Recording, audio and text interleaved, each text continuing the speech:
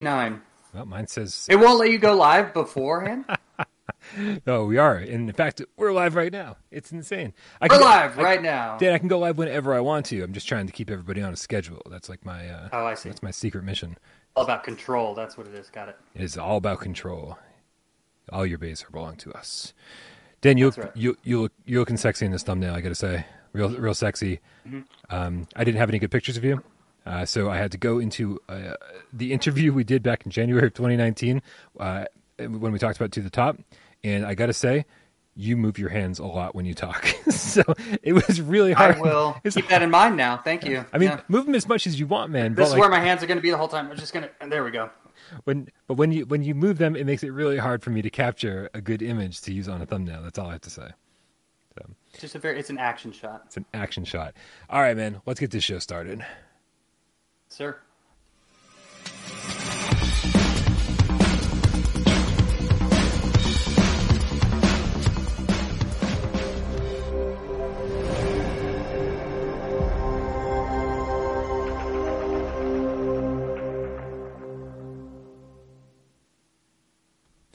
This is PSVR Gamescast Live, where we film live every single Monday, Wednesday, and Friday, right here live on YouTube, 6 p.m. Eastern. Rain, shine, parents' basement, proper lighting, or Christmas trees. Really, it's whatever we have handy. We make it happen. 6 p.m. Eastern, live on YouTube. If you don't like watching it live, that's totally fine. Or if you like watching it with your ears, you can go to podcast services of your choice, where our good friend Jay Meow uploads these things as a podcast, the audio format, every Monday, Wednesday, Friday. And, if you don't like watching the whole show, there's only a specific part you want to watch, just wait. Wait till later, because our good friend, Sci-Fi Game Cat Henry, puts timestamps in this sucker every single episode. He's amazing. Don't beg for timestamps, because if we lose him, I kid you not, no one else is going to fucking do it. My name is Brian Paul from this channel right here, PSVR Without Pearl, and joining me today is Daniel Dunham over at Electric Hat Games, probably most well-known for the game To the Top. Daniel, how you doing today? As a matter of fact, I think that's the only game I'm known for. I don't think it's a most well known. I think that's just a one thing. Yeah. Well, I mean, you're doing pretty good. But I had some you've sushi. made other games though, right? I mean, we need to be clear about that. I have worked on other games. Yes, this is true. Right. Yes, this is true. Yeah. I don't want to bury the lead. Talk to me about the sushi. Oh no, the sushi was great. We got it at the local grocery store here in Texas, HEB. Those from Texas probably know what I'm talking about, and they are probably jealous right now. So yeah. Yeah. So grocery store sushi is okay sushi. I mean, when they take the the Cheetos and they crumble them up and they put the hot Cheetos on top, yeah, that's the magic in the sushi. Yeah. Nice. Listen, okay, Steve IRE's in the chat. He says Brian's in a spooky basement. Just to give you guys a heads up. I think I said this over on the community tab on YouTube, but in case anybody doesn't know what's going on, I've got some water damage in my apartment. If you guys remember, there was like a waterfall happening in my apartment during one of the shows, just like, a couple months ago, and that caused some major problems. So I had to get that removed, and so I'm currently staying in my parents' basement, and that's why it looks like the set of Saw. But you guys know that's where I'm most comfortable. Scary movie all the time. Dan, the reason I asked you to come on the show today is because you and I consider you a good friend. We hang out on Discord all the time. We sit in voice chat all day while we work. You do you make games and I make videos, and we just kind of shoot the shit while we get our work done. And over the last few months, over the last year, however long it's been, I feel like I've been picking up on little pieces of your life and little pieces of the To the Top story, of the Super Kid story, and a little bit what's going on in your everyday life. And the other day, I kind of stepped back because I don't think you actually get the full picture when you're there every single day, and you kind of like take it in as you go. But then when you step back and you sort of take the whole story in as a whole, suddenly like, wow, there's a very interesting story here. And I was really hoping that you would be interested in hanging out, talking to the cats, and kind of letting everyone know what's going on. But before we talk about what's going on right now, if anybody doesn't know out there about To the Top, because there's definitely some new PSVR gamers out there, there's some new VR gamers out there, people who are hanging out right now who've never even heard of To the Top. What's the elevator pitch, man? Sell this game to the last remaining people who don't own it. To the Top is the best and most bestest. I'm going to use that term, bestest. It's the best VR platformer you can play. There you go. That's it. It's platforming in VR. Yeah. Good. So what do you think of when you think of platforming in VR? Mirror's Edge, Sonic the Hedgehog, Mario? Yes, yes, yes, yes. All of those things in VR. Okay. Nice. And I mean, the reception was pretty incredible. I mean, at least from our perspective, over here without parole, we loved the game. We gave it a great review. We always talked about it for a very, very long time. It was in our top 25 list. As all great games do, eventually it slips out at the very last minute. Right. But that was our perspective over here. That's what we felt about it. In my perception is that it was sort of, if there can be an indie darling of the VR world, that To the Top was certainly a game that would fit under that label. Was it sort of universally loved, or like was Without Parole an outlying scenario? Did it sell well? No, I think that most people that encountered it enjoyed it. Yes. I don't know about universally loved, because there are games out there that are universally loved for sure, right? Like Super Hot is probably universally loved in the VR realm. But yeah, no, it did really well. The reception on it was always very positive. Yeah. Good. Well, it's good to hear. It's a great game. and end of the show. And the show. Right. And scene. Right. Yeah. So, and for most of the game, it was for most of development, you were working at Panic Button. That was not my phone. Where I'm getting a phone call right now. That's not happening. Do you want to take the call? We can take it live on the show. No, yeah. We'll just, hey, you're live with Dan Dunham and Brian Paul on PSVR Without Parole. Mm-hmm. Yeah. Development was you and Richard Mady. It wasn't just me. Obviously, I think you know. I mean, there's credits in the game. I'm sure you've seen them. Right.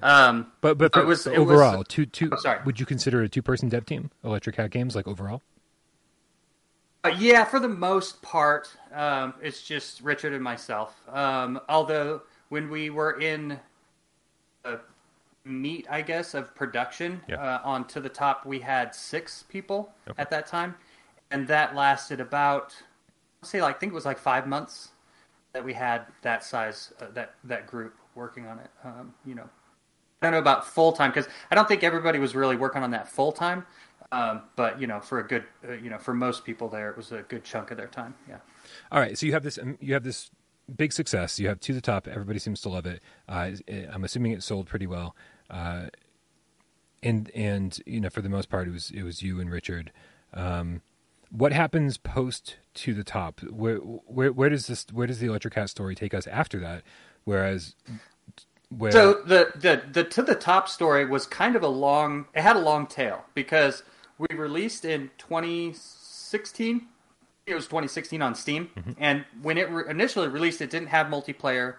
It just had leaderboards, and I don't even think it had all the levels in it yet. And then we did a multiplayer update that took me, I think, like 4 months or so to do, and then we did the PlayStation version, which took another, I think that was like 5 or 6 months to do that. So it was like a series of releases that were pretty spread out there for almost a year and a half or so. And what happens after all of that? Like, why? Most people in the chat probably are aware that To the Top is maybe a pseudo sequel, or I don't know if you call it a follow up or a spiritual successor, or maybe you'll call it a sequel. Super Kit is out on early access right now on Steam, but that was made by just you. Mostly, yeah. Like at the very beginning, so there was kind of a long ideation process there, right? Where Richard and I kind of sat down and decided what we wanted Super Kit to be. Of course, it didn't have the name Super Kit at the time. I think we were just calling it To the Top 2. At one point, like I remember one of the slides that Richard had put together actually says "Platforming Evolved," which I was like, "Oh, I love that! Like that's really cool, Platforming Evolved." But I don't think that stuck. But yeah, but we had put together. He had done like a bunch of like art and environment ideas, and then he got a concept artist to help out, like make some concepts, and then we actually put some slides together, and we like pitched it around, looking for a partner or something like that. We never did really land a development partner, and during that time, I started spinning up on Unreal Engine 4 because we use Unity for To the Top. And I have used Unreal Engine a lot at my normal day job stuff, right? Just various incarnations. Although I never shipped anything on UE4. Everything had been shipped on UE3 previously. So I was like trying to move all the mechanics and everything from To the Top into Unreal Engine, and also we started working on some of the environment art there as well, like the actual 3D art, and stuff like that. And so we spent like probably a year, or maybe even a little bit more than a year, working on working on just that before we even had like a decent prototype. So it was quite a while, and then once, so I was kind of looking at like how we're burning our money, because To the Top had a pretty long tail on it as far as selling the game, because people are constantly coming into VR, and so it's not quite the same, at least I don't think it is, as like a regular console game or something, where you have this huge spike and then it just ducks out, and then after like 2 months you're not selling anymore. It was a very, very long tail of sales. And so, but I was kind of matching that up with how we're burning the money that we had, and stuff like that. And I realized, okay, well, we have to get something put together. So I started pushing to like, okay, we need to figure out our scope and figure out something that we can get done relatively quickly. And I think that pressure, I think, got to Richard a little bit, and he was like, it's too much. I need to take a break. And so he was just like, I'm going to take a break. I was like, all right, that's super cool. Yeah, we'll take a break. And so while he was on break, I just kind of kept chugging away at it. So at that, and then it was just a few of us. It was like me and Shua. Shua's the guy that's done all the environment art for the game and a lot of the props. Like, he's amazing. And then I have another friend of mine, Ethan from Panic Button, that's helped out with some of the sound and stuff like that for SuperKit. And so we just kind of chugged away on it for a while there, and eventually I got to the point where I'm like, okay, I need to do early access or something like that. So I did the early access. Yeah, so that's kind of where we are now. So yeah, I did that early access release. I mean, it's not in a great state. I'm sure that anybody that's tried it, looked at it, went like, what the fuck is going on here? And that's exactly what Richard's response to is like, what the fuck is this?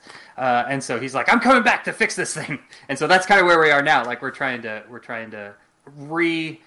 so it won't be like, we're not doing it completely from the ground up, but there is like a restructuring of how things are going to go in the game. And that's kind of where we are right now. Yeah. Yeah, the initial reviews have been sort of divisive on early access. What are the complaints? What are people? What's not resonating? Well, with people? I think the big thing is, like, once people get through the first part of the game, they kind of don't know where to go. They get lost, and that's I mean, it's totally my fault. Like, I am not super good at this sort of thing, and so the game doesn't really tell you, hey, now that you've done that, go over here and do these other things. And so some people kind of got stuck in this thing where they're like, oh, I just mess with this console here, and then I just do this over and over again, and that's the whole game. Well, that's not what I was expecting, right? And that's not the whole game, but there's, they don't know that. It's not their fault. And so that's one thing. And then I think the other thing that I did to try to help myself out, because again, I'm not, like, level design and stuff is not my forte. And so what I did was I went, okay, the thing that I'm good at, though, is I'm good at engineering. So let me put something together that sort of procedurally or semi-procedurally generates some of these levels, and I'll try to use that to help get the adventure that I'm trying to do across. And I think that part also wasn't really grokked well by people, and it was like this part, and so when I sat down and talked with Richard about it more recently, the thing that he was like, this should not be in the front part of the game, right? Like if we even keep this, it should be something else, like an additional activity in the game or whatever, and we really should be focusing on the handcrafted levels and stuff like that. So, do you think any of the response was because people were just looking for more to the top? Probably, yeah, and that's completely valid as well. Yeah. Yeah.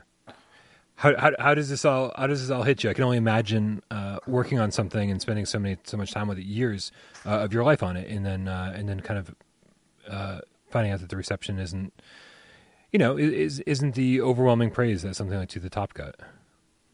Well, I mean, at first it sucked, right? But honestly, it didn't take me that long to just step back and look at what people were saying, then realize that, oh yeah, this is this needs to be addressed, right? Yeah, it took me, and then that conversation with Richard where he was like, "Look, this sucks," that's tough. It's hard to hear that for sure. But at some point, it's like, well, you have a couple of things that you can do, right? You can give up and quit and just not work on it anymore, or you just put your head down and get back to work and fix it, make it better. And so I'm kind of doing both a little bit, right? Because I'm actually looking for like an engineering gig right now. So I'm going to go back to doing it the way I did on To the Top, where I had that, when I was working on To the Top, I had that full-time job, and I was working on To the Top sort of outside of the full-time job. And I think I'm going to have to do it that way again, which is, it's fine. Yeah, I mean, shit happens, I guess. But like, do you look back at those days when you were working at Panic Button and developing To the Top and go, how the hell did I do this? Like, there's only so many hours in a day. How did we make this happen? It was great. I loved working at Panic Button. Like, I like being around people. I know that some people say that that's weird for engineers. I don't think that's weird for engineers. Like, I feel like most engineers I know do want to be around people, but they're like, sometimes they're just a little introverted about it, but they don't want to be alone. Anyway, sorry, we should talk to Miles about that. I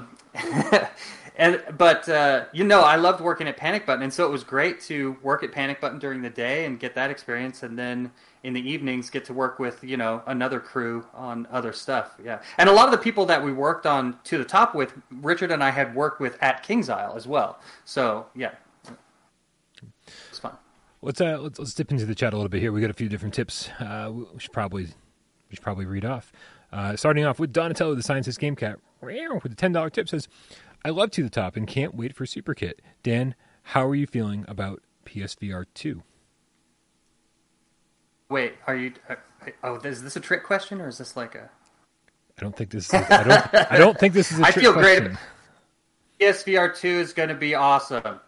Oh, it is. It's going to be great. PSVR. I'm super excited for PSVR 2. Yeah. Yeah. Is it going to revolutionize the industry? Is it going to change what we think about VR? This is obviously speculation. We're not asking for any inside information here. Well, there's a couple things that might change. Like, there's a bunch of stuff we already know about PSVR 2 that we don't have in consumer VR already, right? Like, one of them is eye tracking, and one of them is the haptics in the headset, right? And those two things seem kind of minor. But, I mean, we don't know what people are going to do with it. It could, like, especially the eye tracking, that could turn out to be a really, like, major thing that you have to have, for going forward in VR, maybe. Yeah. Sergeant Frosty was a $2 tip. It says, "Climb to glory, Dan." There's a lot of support for you here, bud. Nick the Game Cat Howe with the $5 tip says, "Good to see Sergeant Frosty, that's fly to glory. Fly to glory. Oh, here, hold on. I'll be right back. Here we go.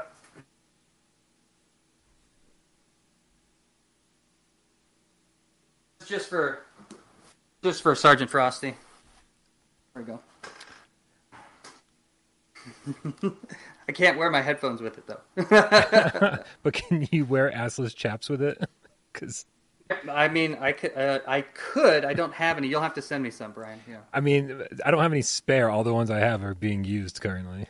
They don't just. It's a good look. Now I understand. Okay, it's a military reference, right?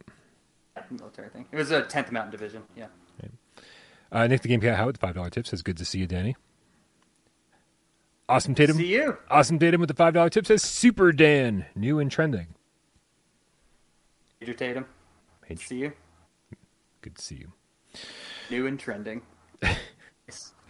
All right, so Superkit lands in early access, and still needs some work.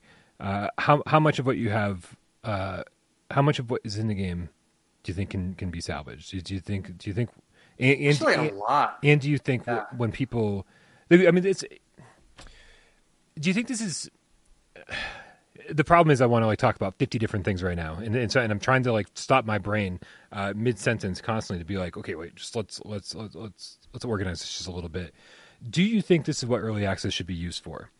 I think this could be a prime candidate for being no, actually, perfect for early access. Yeah. This is my first experience doing anything with early access, and there's definitely a couple things that I learned. One is that I think that players don't actually want games that are too early in early access, which is kind of an interesting thing because early access, the real thing that started early access was Minecraft, right? Way back in the day. That was one of the first games that we ever saw that did something like that in a successful way.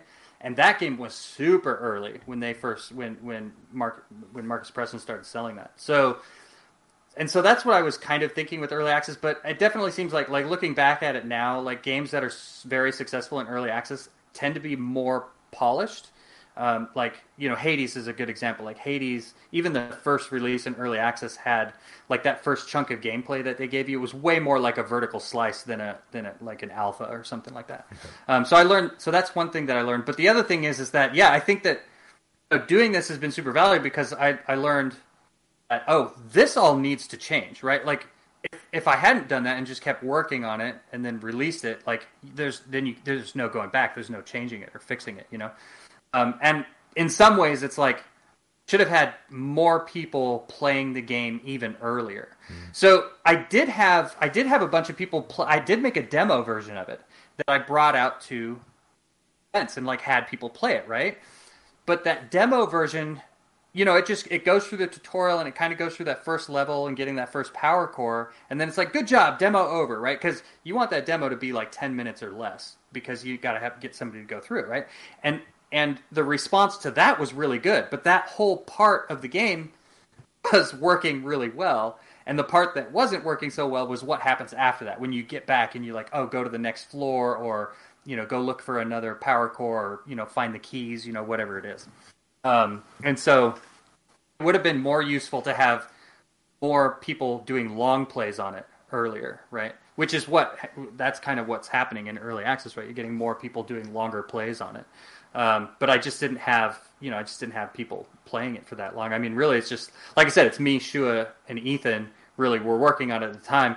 And I think we were the only ones playing it. And then again, when you're developing a game and playing it, you don't play it properly, right? You just shortcut everything to get to the part that you need to work on. So, okay. So what kind of changes are we looking at here? What's the for anyone who has played it in early access on Steam, how will it play out differently when they finally get the revised version?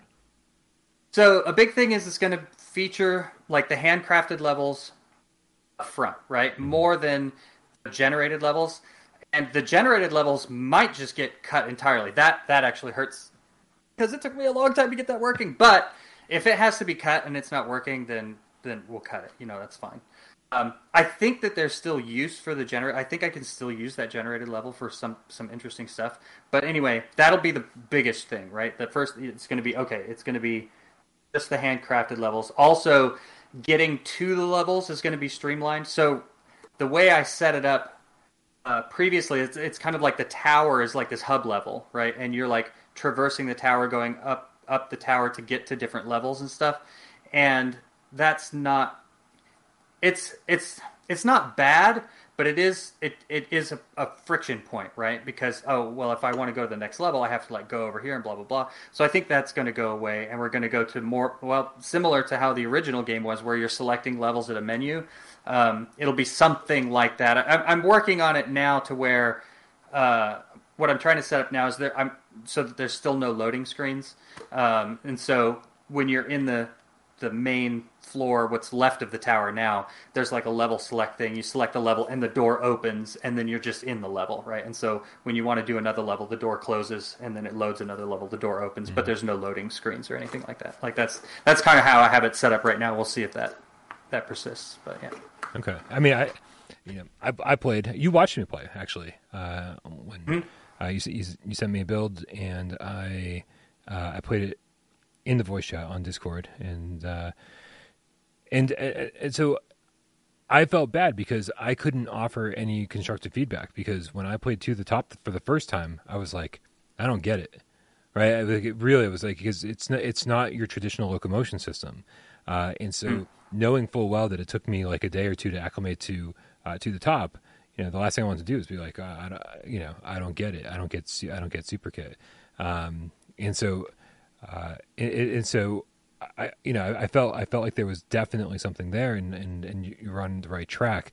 But I am really, really, really curious to see how this kind of all plays out, and because I didn't understand the tower. I didn't understand where you were supposed to go, and there was some confusing elements for me, but there was also a whole lot of promise. And so, if it needs to be like more spelled out for players like me to be like, this is what you need to do next, Brian, figure this shit out. So I'm really interested to see where this all goes, and what these changes will mean for Super Kit. Is there a reason it's called Super Kit and not To the Top 2? Is this all for like search results? Is this all for, or what's So the title. So Richard came up with the name Super Kit, and I really liked it. So the idea is, in the first game, the character that you played as wasn't. It was just you, right? It wasn't a particular person or anything. Yeah. In this game, Kit is the main character, right? Like you're the main protagonist, and so you're Kit. And so it's Super Kit, right? Like Super Mario Brothers or Super Lucky's Tale or whatever. There's always the super whatever. And so we really liked that title, but then at kind of the last minute, I was like, but it doesn't tie into the top, right? If you could just call it To the Top 2, which I think has too much alliteration. I think there's a little bit too much going on there. But yeah, so at kind of the last minute, I was like, okay, what if we just called it Super Kit, subtitled To the Top? And that way, at least there's that connection back. Oh, this is related to the top. Yeah. Okay. Is there time to change it? What's that? Is there time to change it? What do you want to call it? What should we call it? I mean, I think half the people in the chat have already said it. It's like TWO, the top. Right. Yeah. No. That one's come up. That one's come up. Yeah. It's like having a bad name in school. It's like, oh, I've never heard that one before. Right. Seriously. It's a horrible. Like there's the same thing with I Expect You to Die, right? And everybody's like, oh, it should have been I Expect You to let number 2 die. Right. It's like, man, talk about a confusing way to talk about games. I think, yeah, I don't know. Game titles are because some titles are really good, and some titles it's like, man, why is the title so long? Yeah, I think titles are something that you think a whole lot about leading up to the time you play the game, and then once you've played the game, you never really think about it again. Like it's sort of the same thing with like band names and stuff. Like back in the day when the Pearl Jam's a really dumb name, right? But now it's like you don't think about it. You're like, man, what a fucking cool band, right? Pearl Jam. You say it and you don't even think about it. So if the game is good, it kind of doesn't matter what it's called, except Song in the Smoke. Great game, terrible name, and not because I don't like the name Song in the Smoke, because it's just no one's going to buy a game called Song in the Smoke. They should have called it. We're getting some feedback in the chat now. I see a lot of TWO the top. Yeah, To the Top 2 wouldn't be terrible. But when you say it, it's just like To the Top 2, To the Top 2. I think the clear answer is what Sushi Roll VR said. To Super the Kit Top. It just, of course, yes, of course. That's the correct. Yes, this is the correct answer. It rolls right off the tongue. It does. To Super the Kit Top. The Kit Top. Yeah, that's great. I love it. Yep.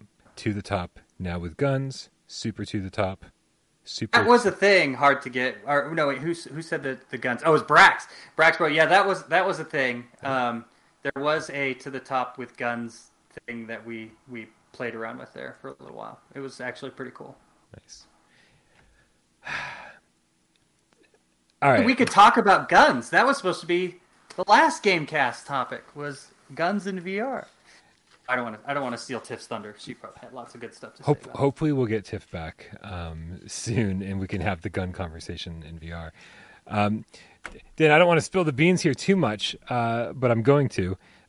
Super Kit's not the only game you've been working on over the last year or so. What are you talking about? I have no idea what you're talking about. Don't give away my secrets. Come on. There was a dragon in my thumbnail. That's not my dragon. No. That thumbnail, I don't know where that came from. It's not.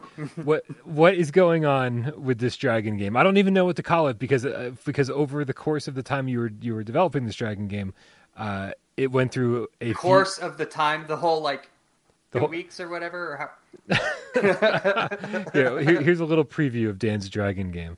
Oh, good! It's going up. Excellent. Yeah, that's great. It's beautiful. So this was just like it's beautiful. I think this happened around Global Game Jam time because I didn't do Global Game Jam. I usually do Global Game Jam, and I didn't do Global Game Jam this year. And I was like, kind of want to jam something out, and I was playing this game on the Oculus Quest called Anshar Wars. Mm-hmm. I don't know if anybody knows this game, but I really it's like this really super arcadey flying space game.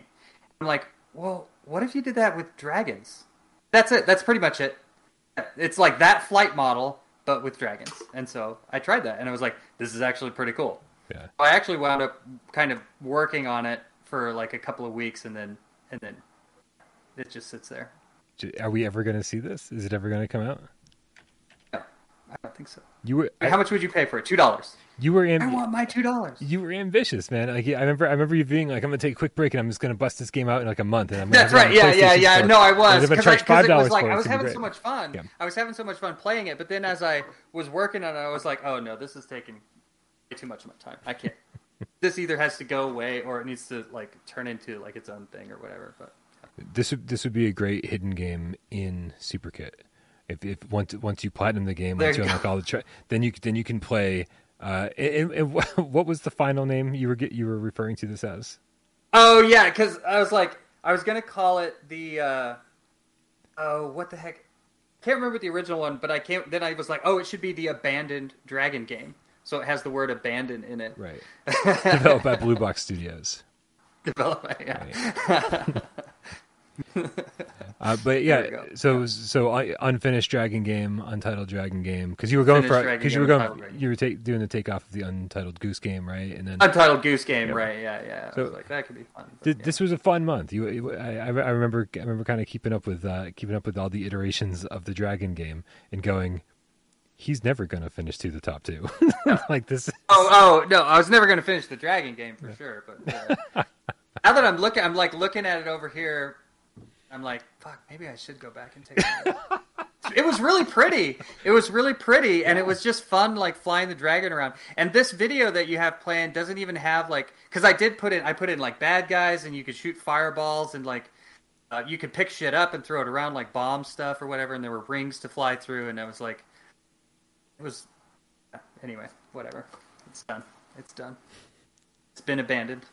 I'm going to let it play for a while. It's fun to watch. It is really colorful, man. I got to say that. That's the other, because like these are just assets like off the Unreal Marketplace. You know what it was? I think that at that time these assets came up on the Marketplace for free because they do free assets for the month, and I think that's what it was. Because it was Game Jam month, and these assets came up for free, or at least some of them came up for free, and maybe I had some already in my library, and I was like, I'm going to make a game with those. Yep. Nice. Yeah. What kind of game would you make if you could make any game?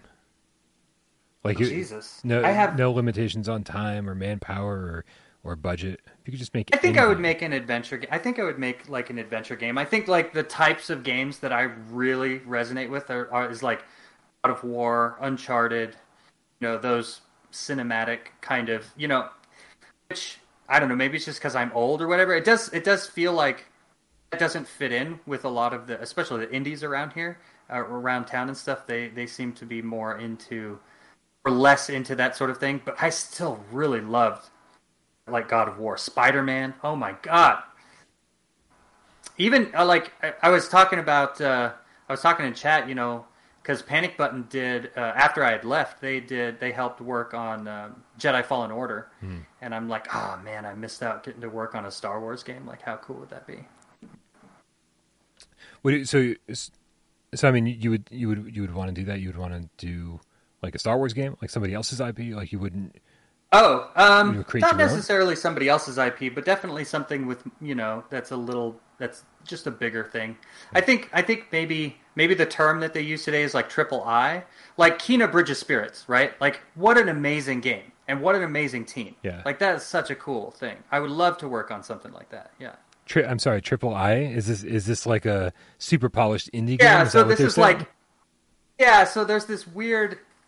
How do you explain? So back in the day, AAA was really referring kind of to your budget, right? So like, and like the number of people that were working on the title. Now today, AAA is like the budgets are insane, right? Like Grand Theft Auto 5, which is old at this point, was $100 million budget, right? Or some crap like that. Like it was insane. And so the budgets have just gone bigger. So that created this space for like less teams that aren't as well funded as that, still pretty well funded, in the maybe tens of millions of dollars. And so that's like, now that's your triple I, like your indie, but it's like high budget indie stuff. I think Kena Bridge of Spirits probably falls in that range. Interesting terminology. It just confuses everything even further. AAA. It does, but it also creates more space, right? Like it gives you more opportunities to make something because there's like this gap in like, wait, there's these other games that you can make and still do really well. Yeah. There we go. I thought I lost you for a second. I'm still here. Good. All right, man. So as far as Super Kit's concerned, when should we expect the changes to go into effect? Where are you at? What's your roadmap looking like? I have to sit down and talk with Richard about how we want to go forward with that. That's a really good question. I think that's probably next up on the agenda for sure, is figuring out, well, how early should we let people start playing this stuff then, right? If it was too early with the current version of the game, maybe we should wait a little bit longer for the next cycle or whatever. I personally think it would be useful to get people playing it as early as possible. I'm not sure when that would be. Like, well, how many levels do we really need to have for people to get a decent experience out of it, right? Like, how short can you go and still get good feedback? Like, is that an hour? Is that a half an hour? Like, yeah, I don't know. So, okay, it'll be very interesting to kind of keep an eye on what you're doing and seeing how it all progresses. Be good stuff. Yeah. Will be interesting. I'm interested to find out too. Dan, I've got you, man. I think we got some time on our hands. You want to talk about VR? Let's talk about VR. I'm ready. I think I think you and I have a lot of similar thoughts when it comes to the VR industry. I think there's a lot of people out there who are trying to dictate where the industry should be going and trying to say, kind of make the decisions for the rest of us, saying this is what people want and this is what people don't want and blah, blah, blah. And, if VR is going to succeed, this is how things should go. If you've got your own VR manifesto, where do you think VR should be going? What do you think it has to do to be successful? That's a good question. I don't really have a manifesto. I don't know. I just want to make the games that I want to play. That makes sense. Yeah. And I understand what you're talking about with some of the rhetoric that some people are saying, and I'm like, yeah, but I don't necessarily want to just play those games in VR. Like, I like those games in VR, but I want those games, and I also want these other games, right? So I think that my manifesto, if you could call it that, would be. I don't think trying to restrict people from making certain things is a good idea. I don't think that telling people, "Hey, you can't do this." I don't think that's a good idea. You know what I mean? Are you going to get bad results from that? Sure. Have we seen some bad results from like getting experiments or whatever? Yes. At the end of the day, the people who are playing the games really should be the ones that decide whether or not a thing is good or not, right? Instead of me dictating to the players, hey, this is what you should have. Sure. But does it concern you? I guess when we see the top seller list, and we just saw the most recent. I don't even have it handy, but we just saw the most recent. I like you're looking around. It's probably a concrete floor you're looking at over there. Yeah, I'm not home. I don't have anything that I'm supposed to have. I feel so out of my element. The fact that we even have a show today, Dan, is just it's sort of a minor miracle, especially after the debacle that was Friday's show. So thanks everybody for hanging in there with us. You look at the sales chart, you look at the PlayStation VR sales chart month after month after month, and it's always the same games, and it's always like these smaller games, it's always the smaller experiences, and I don't mean to make, to criticize games like Swordsman or Pistol Whip or Beat Saber, but these are games that aren't what you call especially deep, right? They do one thing, and they do them really, really well, and I think when you have too many games that do that and are too successful, it gets scary, because then a lot of developers start looking at that model and saying, well, this is what people want, and this is the kind of game that the VR game should be, and this is the kind of game that we should be developing if we want to make money. But I think it's at the same time, a lot of developers don't look at all the failed imitations of those games and all the games that tried to be the next Pistol Whip and tried to be the next Beat Saber and didn't succeed. Do you think this kind of happened on the Wii, right? Like, it seemed like. Yeah. Like a lot of, especially there towards the end, a lot of the Wii games were just kind of be imitators of the games that had done well on the platform already. Yeah. And a lot of the games that did do well on the Wii platform were like the sports games, and stuff like that, these smaller games. And so yeah, I see what you're saying. It kind of feels like that. But that being said, there are still some breakout stuff that show up there, right? Like Walking Dead Saints and Sinners, I think, is a really good example of a game that has a lot more depth, that has a lot more systems. You can engage with that game a lot longer, and people, for the most part, really enjoy that game, right? The tricky part is, I guess, convincing developers that, hey, you should make games like this.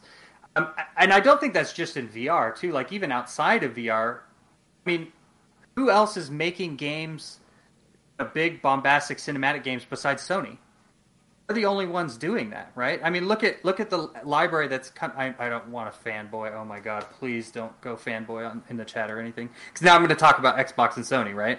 Like, and their dichotomy, how different they are. Sweet. Right? Because Xbox's current library doesn't really have the same kind of cinematic type of games that Sony's library has, right?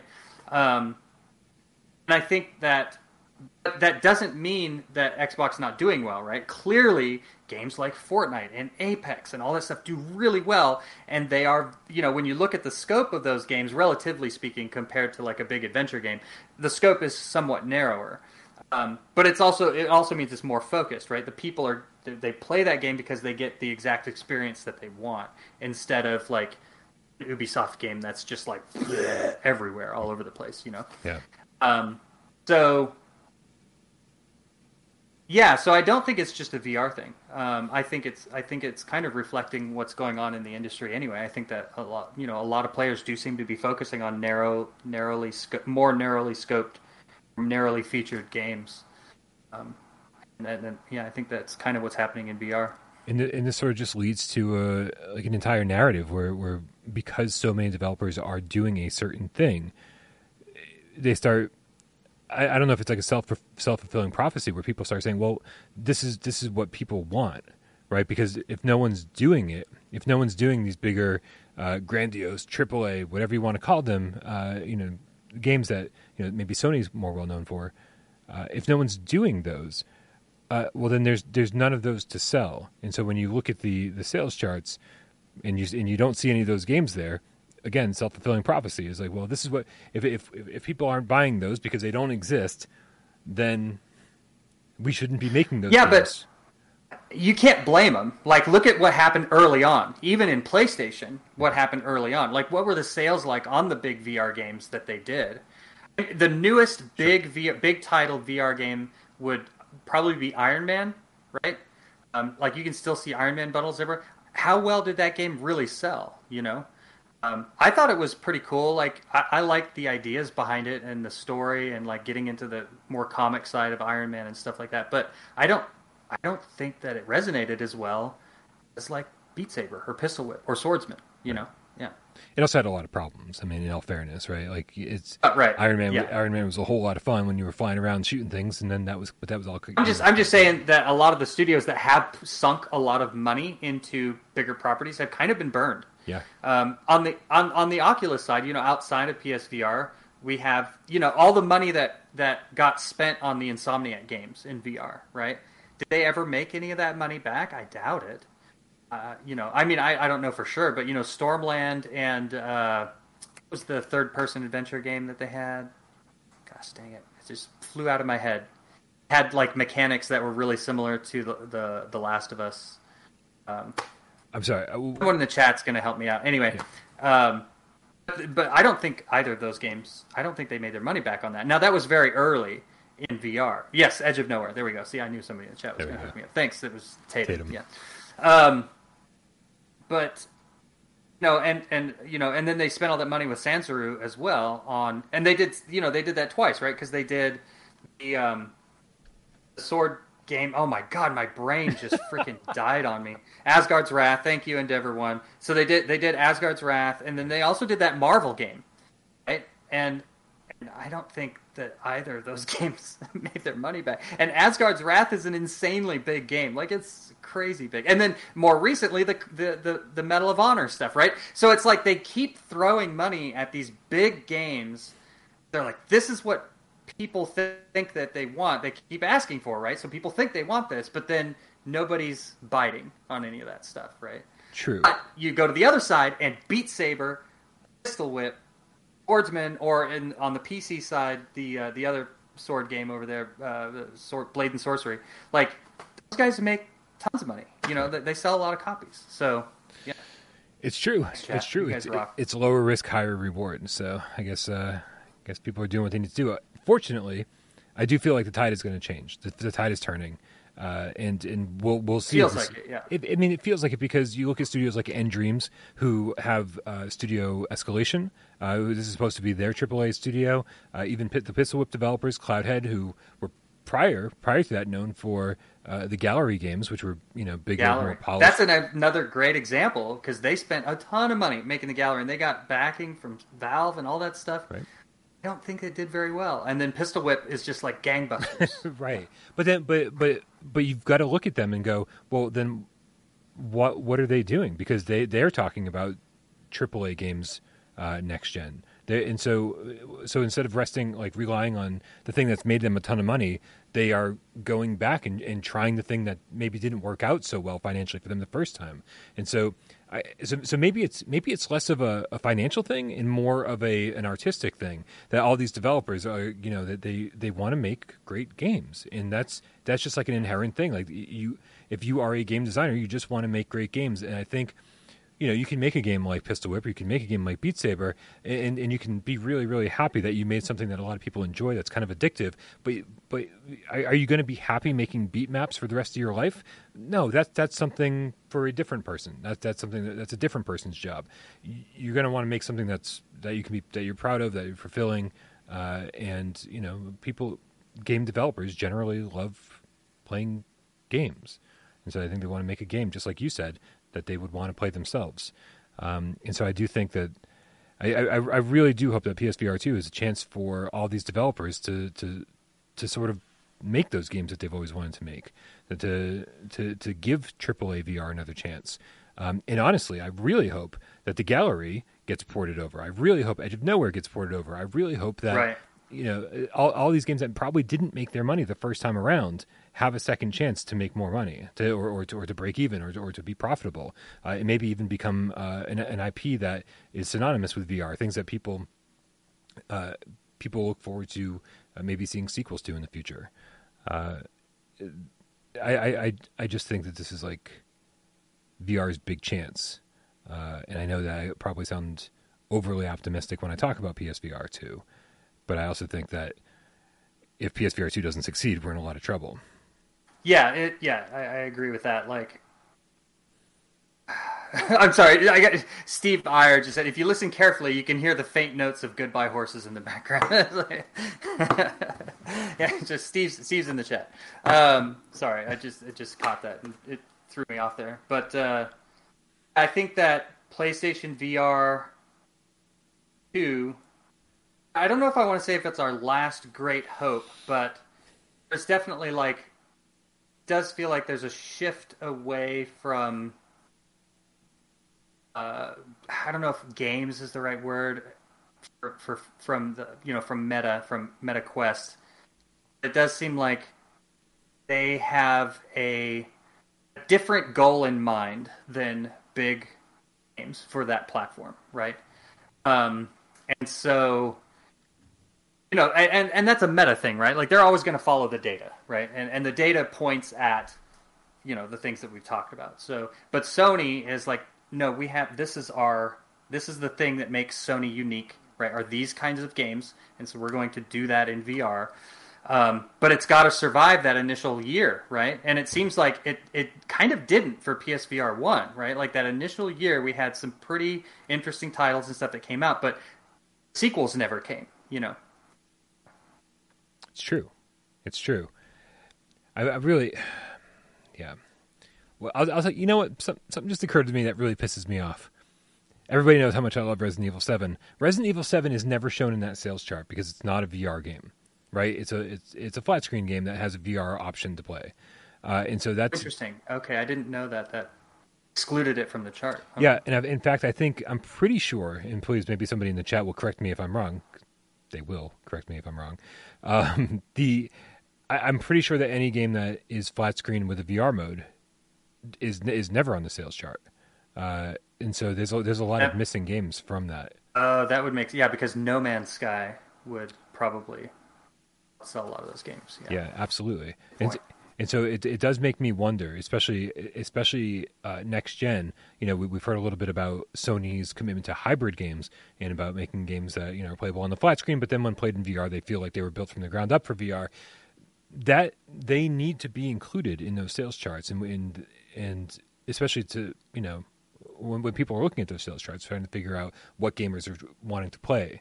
I don't think Resident Evil 7, enough people understand how many people actually played that game in VR. I think a lot of people did. I think Capcom themselves said, something like 10%? Well, they had some stats, and when you started up the game, it showed how many people played the game in VR, didn't it, for a while? I thought they had some stat that would show up, or maybe it was on their webpage. It was on their website. Yeah. How many people... MRI Gamer with the $9.99 tip.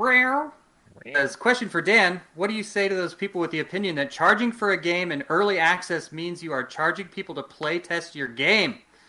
Also, love you, Dan. Thanks, MRI Gamer. Love you too. What do I say? It's kind of a yes and kind of a no. I think that, and this was also what I said earlier about my misunderstanding of early access.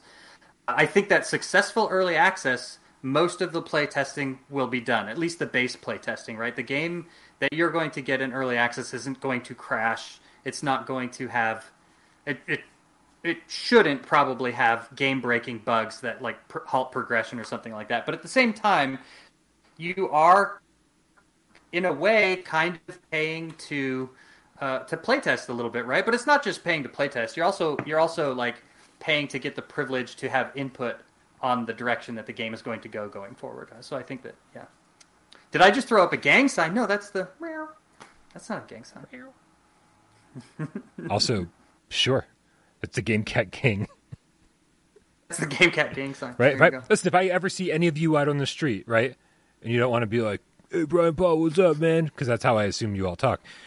Just go, and I'll be like, and then we'll go fucking bust a cap in someone's ass.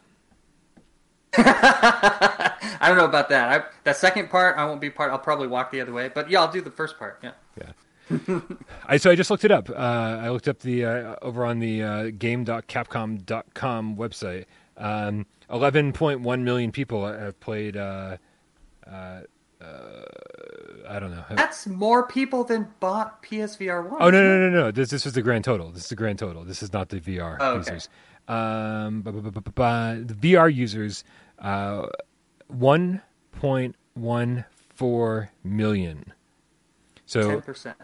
10.25% of all the players who played Resident Evil 7 have played it in VR.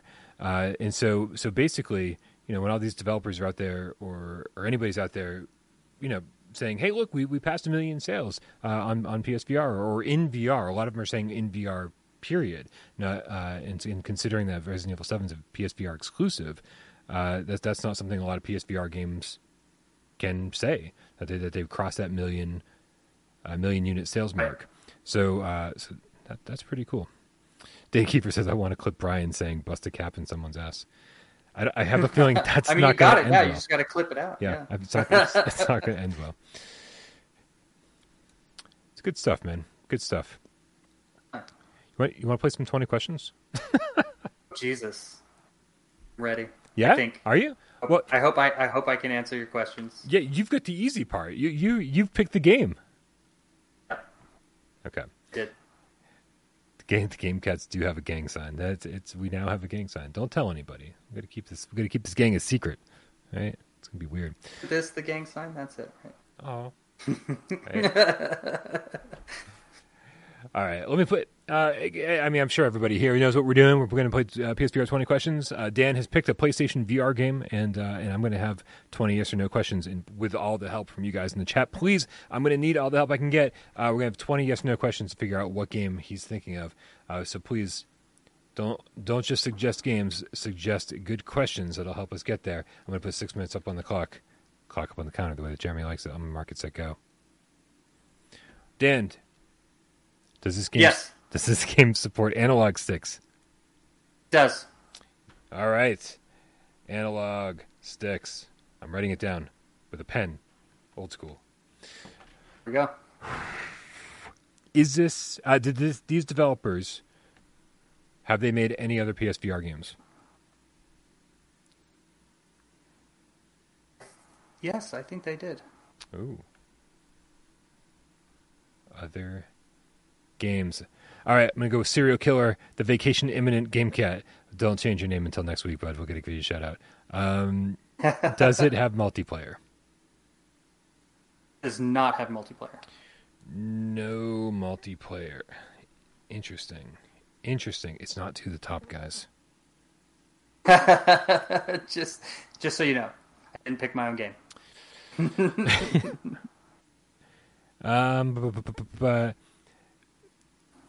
Okay, I'll go with Mark Pringlesleaf question. Is this based on a known IP? Yes. It is. Yes, sir. That's a big one, guys. That's a big one. So far we know that it uses analog sticks. This developer has made other games, and it's based on a known IP. Let's figure something out real quick here. Let's figure out this analog stick thing. Is it DualShock? No. Can you use the aim controller in this? Yes, you can. You can. Okay. Are you keeping track of how many questions I'm asking? Nope. Just keep going. That's 5, by the way. Just yes, Endeavor 1. I was going down the RE7 track too, but then you can use the aim controller, and you can't do that in Resident Evil 7.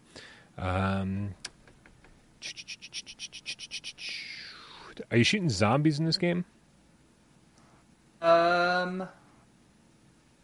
Yes. I think there are zombies in this game, yes. Okay. All right. Does this game... I was going to ask, can this game be played on the flat screen? Does this game have a flat screen version? I'll say it that way. Yes. We'll say there's a flat screen. There's a flat screen version.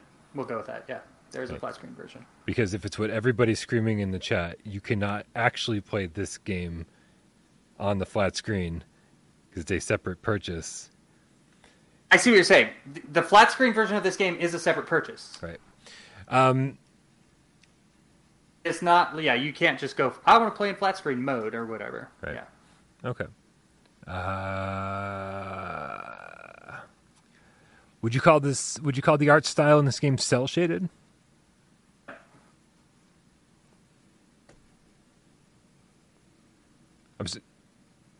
I said no. No. Okay, guys. Not Borderlands 2. Not Borderlands 2. Which means we are out of ideas.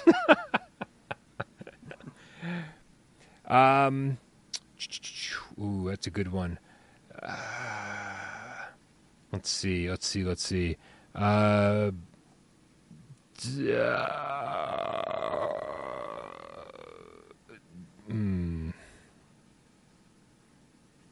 a horror game? Is a horror game. Is a horror game. Is this a game in the Doom franchise? Thunder here. It's about to rain. I'm in Austin, Texas. Rain is important right now. I'm very excited. What was your question? I got sidetracked. Is this a game in the Doom franchise? Is a game in the Doom franchise. Well, that narrows it down. Thanks, Philip. It's a horror game.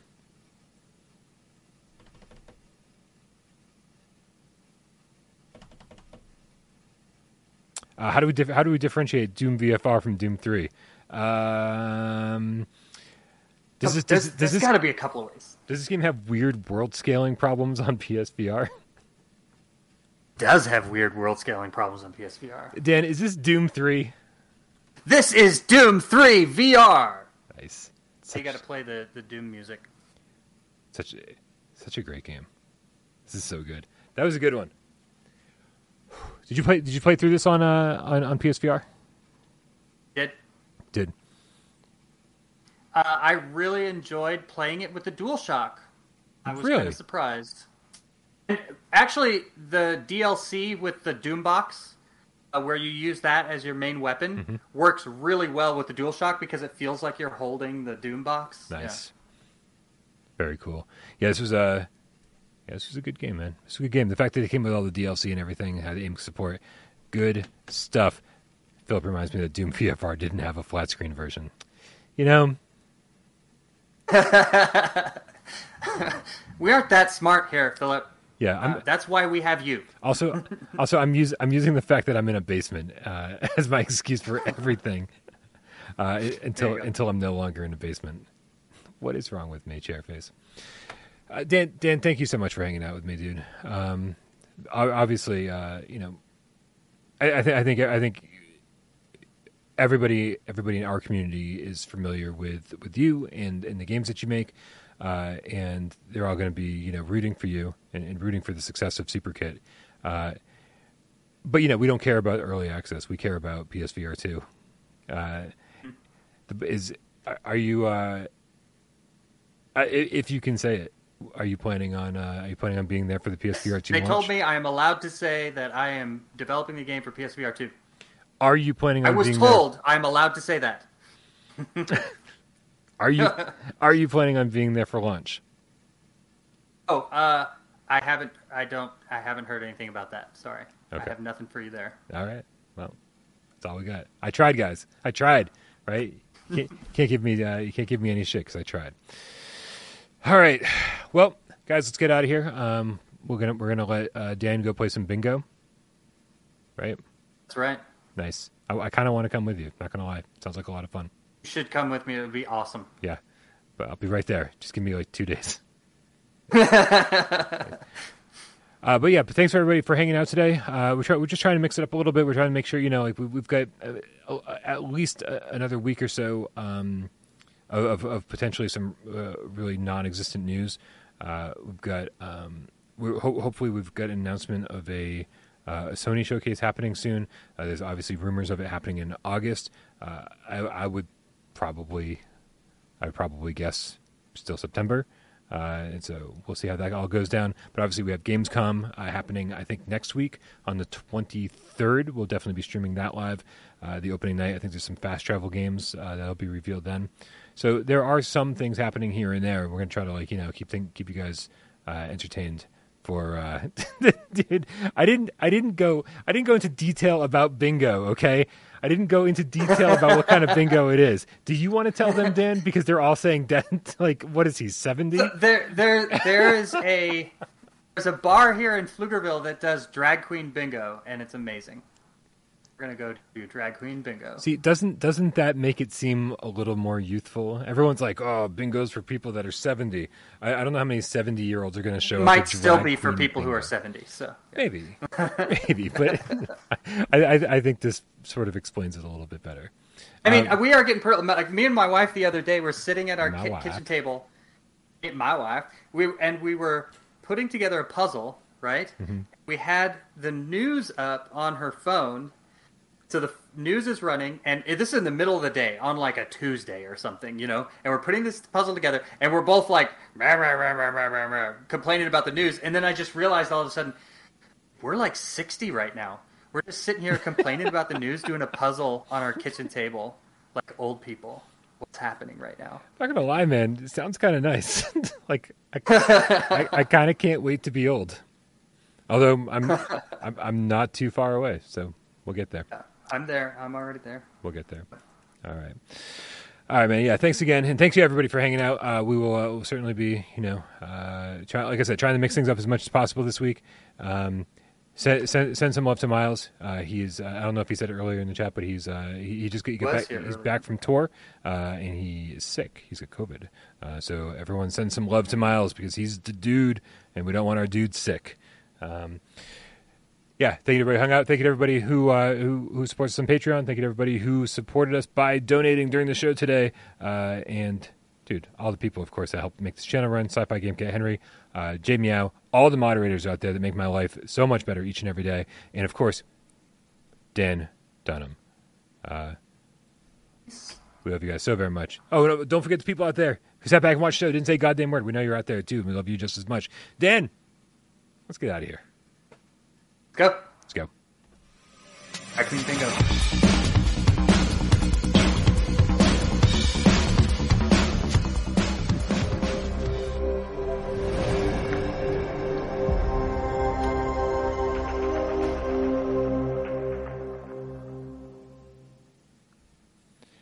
Dan, can you explain? Can you explain while we stare at you on the thumbnail? Great. Yeah. Can you explain how drag queen bingo works? I mean, it's regular bingo. Yeah. The drag queen calls the bingo. Uh-huh. And if you screw up your bingo card, she gets to spank you on stage. Or he. Whatever their pronouns are. They're different. I didn't realize that. I only realized that recently. Some drag queens prefer he and some drag queens prefer she. Oh, I didn't know that. I have been ignorant all this time. Had no idea. Me, way more than you. So ignorant. Yeah. So if you want to get spanked on stage, you can just screw up your bingo card and say I got bingo, and then not have bingo, and then they'll spank you on stage. Excellent. Red Rover, the effing game cat. See, I just threw up a gang sign. You couldn't see me because the thumbnail's up. There you go. You couldn't even see it. Yeah. $10 tip says it's been a minute. Showing some love. Red Rover, Joe Grover. That's not right. Red Rover, Joe. That's not right. I screwed up your name. Did I screw up your name? Jesus Christ, I suck at this. Red Rover, send some Grover right over. I'm terrible, man. I'm terrible. It has been too long. I missed you. Thank you so much for the donation. We appreciate you. Let's get out of here, man. Good night, everybody. Good night.